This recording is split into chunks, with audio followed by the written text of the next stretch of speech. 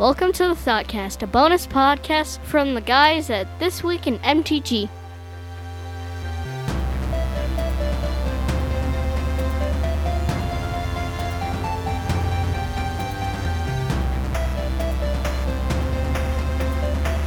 All right, sounds good. So, Danny, we're doing a Thoughtcast. Yep. Take us away. We haven't done them for a while, so nice all these ones. Especially a Blog Talk Thoughtcast. Yep. And both of them are Blog Talks. There's two? Did we do a Yep. podcast last week? I don't remember. Not a Blog Talk. Well, no, not Blog Talk one. Anyway. Okay. So first we go to Zach D's 44 asks. Nuts. Anyway. Danny, where are you going? Danny, don't get up. Don't leave. No, Danny, no! This is my one time to talk, and you guys fuck it up every single time. Yeah. Anyway. Replying. Hey, shut up. I don't mean to. It's hard not. Pull his cord. It's hard not Pull to comment all your on the guys' fact cords. when you give Zach and 44D's nuts. 44 of them. And I'm pretty sure Are you Zach done, D's Matt? nuts. Are you done yet? There's a lot of nuts to finish here. Shut up, Matt. Anyway. So as a reply, so pre-EDH, its founding principle is that WotC ruined Commander. I guess there's a question on a question before. I guess I don't have the original question. Anyway, so the only cards allowed are from before WotC started making Commander products. Wow, I really fucked this up. Anyway, Mark's reply, I believe if Wizards never made any Commander products, the format wouldn't have become the number one played format in tabletop. So, my question is for you. How many of you played Commander before Commander products started playing? Yo, right here, we did. Okay. We started just after the Commander product came out. Yeah, well... It was Mimeo, Animar, I suppose, yeah. Kalia. Our first Commander product that we were buying were the Yevla, Marin, Orlilo, and what are the other two? So we were between the 2011 and 2012 because we started... 2012. You started 2012. I started in almost to 2012. It was the fall of 2011. So yeah. But anyway, with this, I guess, question, do you believe WotC's ruining Commander with all these products? Okay. I should say what Commander was meant to be. I would definitely say, as being the person in the room that has played the longest and watched a lot of it like evolve, and then like for Garrett and I watching through college when like I knew about Commander before we started playing, back when it was called EDH. I knew about EDH before we started ever playing EDH. Garrett was the one that introduced our group to wanting to play EDH. And I can just say, like, to me, the biggest downside to WotC's like hard push for Commander is the warping of like your sets are even worse. And like, I mean, granted, like people don't probably see it as much, but like just like the basis of the idea of like you have the internet that kind of ruined competitive Magic almost because we solve the equation too fast. Yep. To which then there's no room to to go beyond different combat ideas or anything, or where people have a good combo or a good strategy. You know, you can't go anywhere further. So like for Commanders the same way, like you're ruining your standardized sets, you're ruining product that, like for example, Modern Horizons and Horizons 2 like are granted, yes, modern made sets, but there are cards out of there too that you can see are the same as the standardized stuff, which is we're warping a lot of things to be Commander staples, as well as we're seeing so much Commander push product, which I get as like the idea for casual and for fun, but like it's just it's so much. And like I think personally for me, like I like Commander and I enjoy Commander as a thing to do. But I also see it in the sense like what's the majority of the things that most of our group of friends want to do in the first place, which is just get together and play Commander. There's not a lot of let's get together and play casual decks. Let's get together and play janky shit from our table or play even just competitive decks in the different formats that exist too. So I think it is. I think WotC should take a beat and like take the idea of like they should change the formula on what gets to be Commander product and take a step away completely from any of your standardized sets or your filler sets for other older formats of Modern and back, and be like, we're not pushing those type of build around ideas. But that's my opinion. So I think they are. And I also, like I said, I agree with this whole thing too of like without the push for Commander to be a product line, like I don't think EDH ever would have been as big as it is now.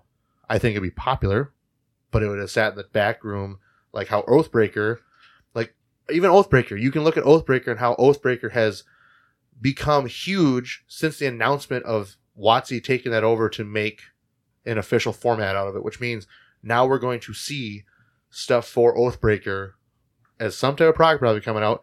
But like if you would take and look at timestamps on all your stuff on YouTube or any articles and stuff as well, like Oathbreaker, and like awesome that the guys from Magic Kids like started it, which I remember when that first came out and I went to one of the Grand Prix where they introduced it. Super cool. Loved it.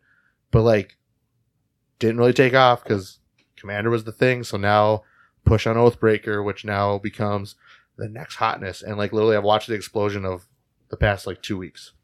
I would argue right now, the time of Magic formats for more people along in the enfranchised vein of Magic. People are trying to find different ways to play the game that's not EDH and stuff. You got like Dan that's still picking up as a format that people are talking about and like, oh, we'll make mirror match fish decks and stuff and like come up with different rules. Did you hear that there's like also like Dan but for red, black, green, and white decks? They got just the card there, and it's just like they're making decks like that. People are making other formats because you got the whole EDH debates going between EDH, CEDH, and I guess now pre-EDH. Like EDH gets people just like they enjoy the format, but everybody agrees that WotC is doing too much with the cards.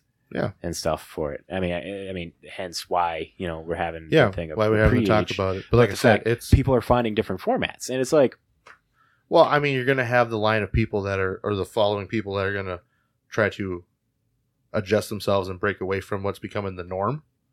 Like you said, Dan. But the thing is, what happens when WotC says they like the idea of Dan, and they touch that too, just like with Oathbreaker, where they return into gold and it becomes this thing. I would argue and all of a sudden explodes out. I'd argue a better example is Frontier made Pioneer, because that's pretty much what it was. The cutoff line was different there with Frontier, which was a grassroots format, and then well, I mean, we talked about this with Todd Anderson though too. Like they could take old school and change the name completely, and it becomes what it was. I mean, this was the thing like I mentioned about Frontier in the first place versus Pioneer. Like it doesn't matter. Like they can. But that's the problem, though. What I'm saying is, like, as soon as WotC puts their hands into it, the thing of it is, it just explodes and becomes bigger. Like I said, look back at the Oathbreaker stuff. Seriously, go look at the timestamps and see what has happened in the past month with Oathbreaker after the announcement of it's an official format versus things prior to the first announcement from Magic Kids where it didn't exist as a major thing. I mean, that's definitely the big thing is like the acknowledgement of a format by WotC does bring it to popularity. Pauper was one of those that it was, a format from the people that then WotC picked up, and then they started doing events and stuff for it. And then, which the only reason they never did events originally was because commons don't sell the product. Yes. And I will be someone that stands behind that as a thing that does agree with it. I personally do not really ever care to see a Pauper Pro Tour. Only for the one simple fact. That is such a... It's a good format for the perspective of people that cannot afford the expensive stuff. But the problem is that format is about as broken down in a bad way where Standard used to be, where there's not enough controlled answers and you cannot tweak commons with the right knobs to make them help change things. Like the only thing you can really do is ban cards.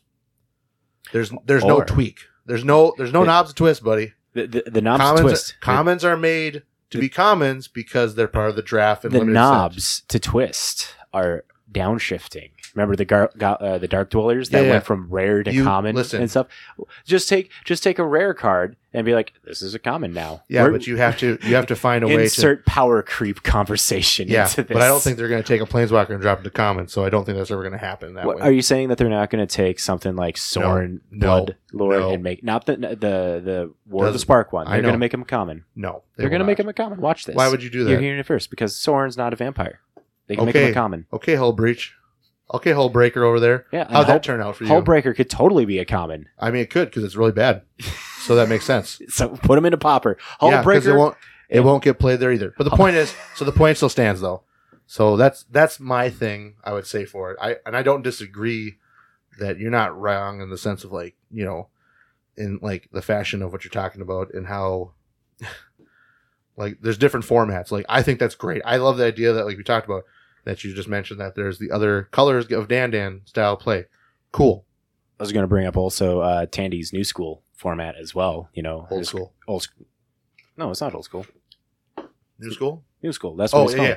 New school because old school was the before everything type of thing. And then also I mixed it up. You got Doomwake. Doomwake, who's doing Horizonless Modern. Where no Horizon product is in the modern format that they're doing there, and the rough name is called Zenith or whatever. It's opposite of a Horizon, a Zenith. So you got like grassroots, and I think one of the things when it comes to like grassroots formats that attract people are like again more enfranchised people that are like, oh, we want to do this. As where the more average person that comes into the game, they want the structure, they want the rules, they don't want to have to go to a Discord, a separate website to understand BNR, how the deck is constructed, and stuff like that. So, but I don't know, maybe at some point there will be a crap ton of formats and stuff. I don't know, what does like Yu-Gi-Oh! And Pokemon have for format? I know Pokemon has like, they got Legacy, Standard. Yu-Gi-Oh! Is like separated into like two things. It's basically playing Vintage or playing Modern. That's all it exists. For Pokemon? No, Yu-Gi-Oh! Oh, okay. Yu-Gi-Oh! Or sorry, not it's Legacy and Vintage essentially for Yu-Gi-Oh! That's it. Okay. So, card game is still strong. I don't understand how it's still strong when every single deck in the format is literally either an OTK or an FTK deck. Which, for people that don't know what that is, it's one turn kill versus first turn kill. I'm just throwing it out there. Some people don't know things like that. But the point is, nerd. I'm sorry that I'm a big nerd. I don't care. But yeah, that's just what it is. I'm not going to say much more. Hey, Danny, what's the second half of your blog of Togs conversation? I was wondering if you're going to have statements on this or pre-AH statement from both of you. Or if Anthony's taking it all. I'm sorry. Long story short, they're printing too much from what a Commander EDH I feel like was meant to be. But at the same time, it's also helping with making Commander more accessible for the common person that maybe can't afford everything. Because, oh cool, a big thing that gets talked about with these pre-con decks is, what are the reprints? Cool. This card needed a reprint, and it brings it down in price a little bit. But it also makes it so you can pay $40 that opening weekend that deck comes out, because that's guaranteed the price won't go up at all. Whereas over the next 3 weeks, then maybe it goes from a $40 deck to a $60 deck. But the big thing is because of that one card that's reprinted in it. Yep. Or a new card. Or a new card. Dockside Extortionist. Well, not even Dockside Extortionist, too. It raised the price of that deck. It did, but now there have been reprints of it. Yeah. But what I'm thinking about is 22. The Commander free spells, like Deflecting Swats and so those ones right now are causing those decks to be higher in price. Which all of them except for the green one are seeing major price compromising. And even in reality, though, too, the green one being a fog is still pretty good, too, as someone would argue. But I agree with that, too. Yeah. Like I said, I just say the beat they should take is just take a step back from standardized and the supplemental sets for, like, Eternal formats that are not Commander based. That's it. Well, they got the play team right now, like head by Melissa Del Toro, where they're specifically going, like their whole thing is like they're looking for like commander cards and like making the commander cards, like whether it be in the commander product, the standard set, and like figuring out, like that's one of the big reasons why we have those set booster commander cards. And that's the thing I'm going to say, that is how you do it. That's what I'm saying is like, that's the type of commander cards I want. I don't want my cards inside of my Neon Dynasty standard booster packs, like draft boosters and stuff. Like the cards that come out of there, they shouldn't have anything that pushes me and goes in my first thought saying, oh, this would be really good in Commander. Is the whole thing though with the standard stuff like because of all the legendaries they're printing? Because no, Yeah. Well, I don't think it's really so much that. it's some because of the legendaries, but then some of the other stuff is things like, oh, cool, this would go well in a Knights deck. yeah, Yeah, you're always type of a gonna thing. you're always But- gonna have that. Standard or- sets are or gonna be like getting you- fed into Yes. EDH decks. Like Well, when yeah, they- Thoughtseize was first made, it's like, oh, Thoughtseize, put that in a commander deck, maybe. I don't know. That's a bad example. That's not a card you put in Commander deck. You don't put Bolt in a Commander deck even. But You anyway, can. anyway, Danny's got a second part to his Blogatog conversation for the Thoughtcast. Thanks.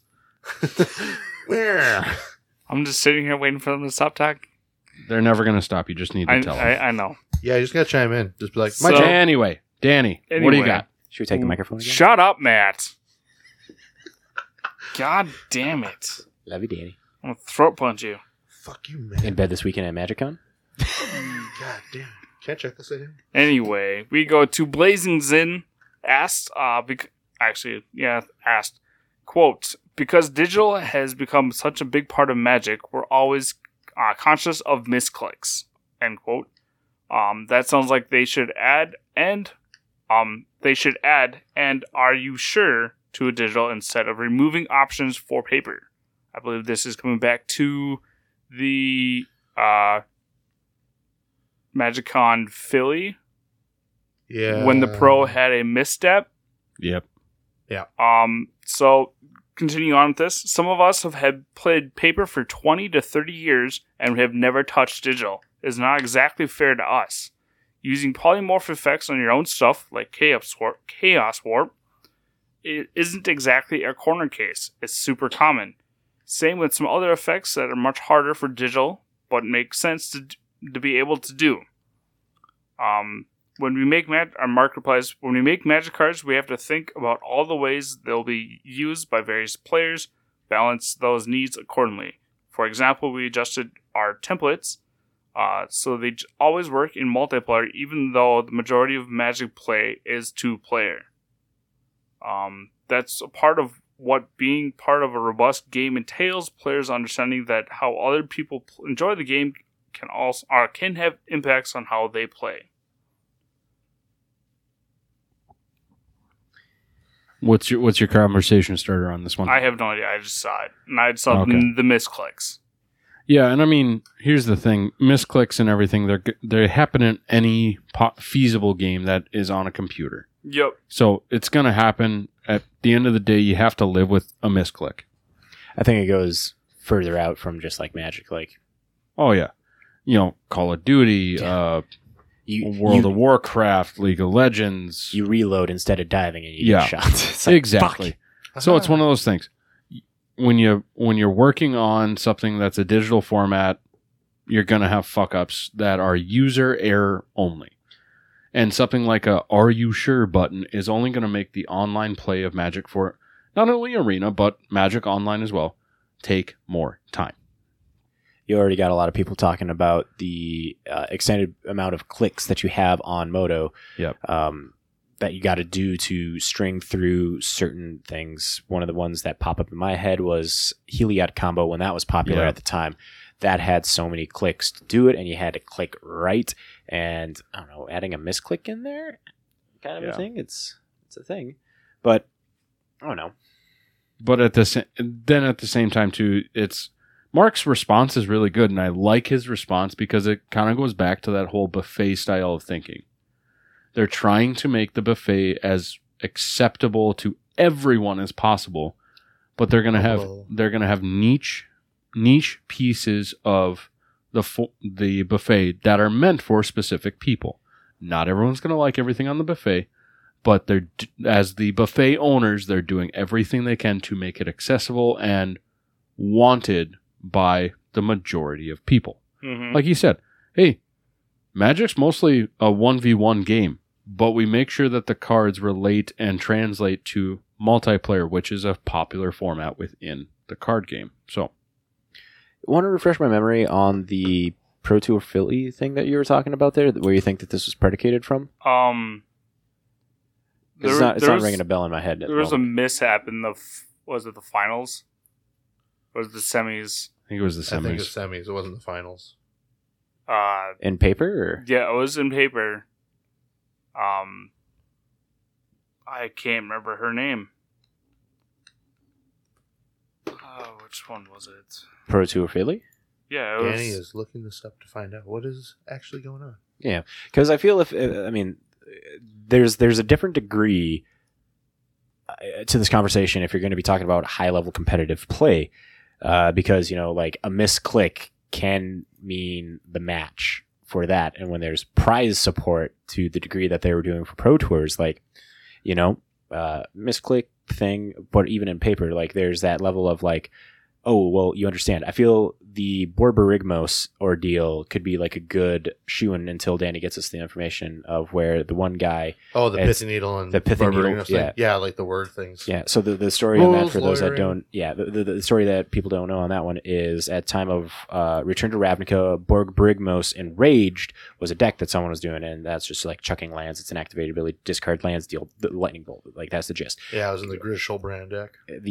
His opponent was saw that and had a pithing needle to stop the Borborygmos because I was going to wreck him. And the pithing needle says, name a card and activate abilities that can't be done. Borborygmos is just a card itself. There's Borborygmos that was printed in original Ravnica, and then Borborygmos Enraged printed in Return to Ravnica. And based on a rule stipulation that clearly is the way it is in the text versus also the rule layering and everything, how it works for the pithing needle. The guy went to the judge, asked the question, and the answer was... the guy named Borborygmos. Instead of Borborygmos Enraged. Because when he was saying, he cast the pithing needle, it was like Borborygmos, just like the shorthand. Like that's one of the things of that... Well, in general for Magic, because we shorthand everything. Yeah, because if we had clocks or whatever, like that's one of the reasons you can't have a chess clock when you play Magic, is because the amount of times that you're going to have to be pressing that for priority, because it's each time priority is passed, you would have to press the clock and stuff. So there's shortcuts between where it's just like, I cast this, resolve, done, ETB effect, or in a case like this where the guy names Pithing Needle, he just says Borborygmos. With the context, he's playing his opponent who has a Borborygmos Enraged. 9 times out of 10, a person who would see that be like, okay, yeah, they're calling my Borborygmos Enraged, but because there's actually a Borborygmos card, it was ruled that is what he named, and his Pithing Needle meant nothing, and I can't remember how that match turned out. Oh, that guy won again. The Borborygmos guy won again? Yeah, he just slung some fucking lands in his face and killed him. So yeah, that's just what it was. It's no different than the other one that happened too with the Rest in Peace, the rules lawyering, where missing a trigger announcement. Oh yeah, So the guy's graveyard actually wasn't exiled. And then there's also the rules with Summoner's Pact and missing to pay for any of your pact negation. The Summoner's common Pact misclick thing. Yeah. Did you find that person? No. All right, we'll get back to that one. We have Casey in the chat saying, online Magic is an attempt to get rid of the Parkinson's-ridden boomers to appeal to a more younger generation. Thanks, Casey. Oh, God. Fucking coming in with the fire, my dude. So excited to hear all the fire, the 2.5 hours drive down to the cities on Friday. It'll be a lot about Pioneer. Clearly, we're going to be having like a conference call as this is going on, right?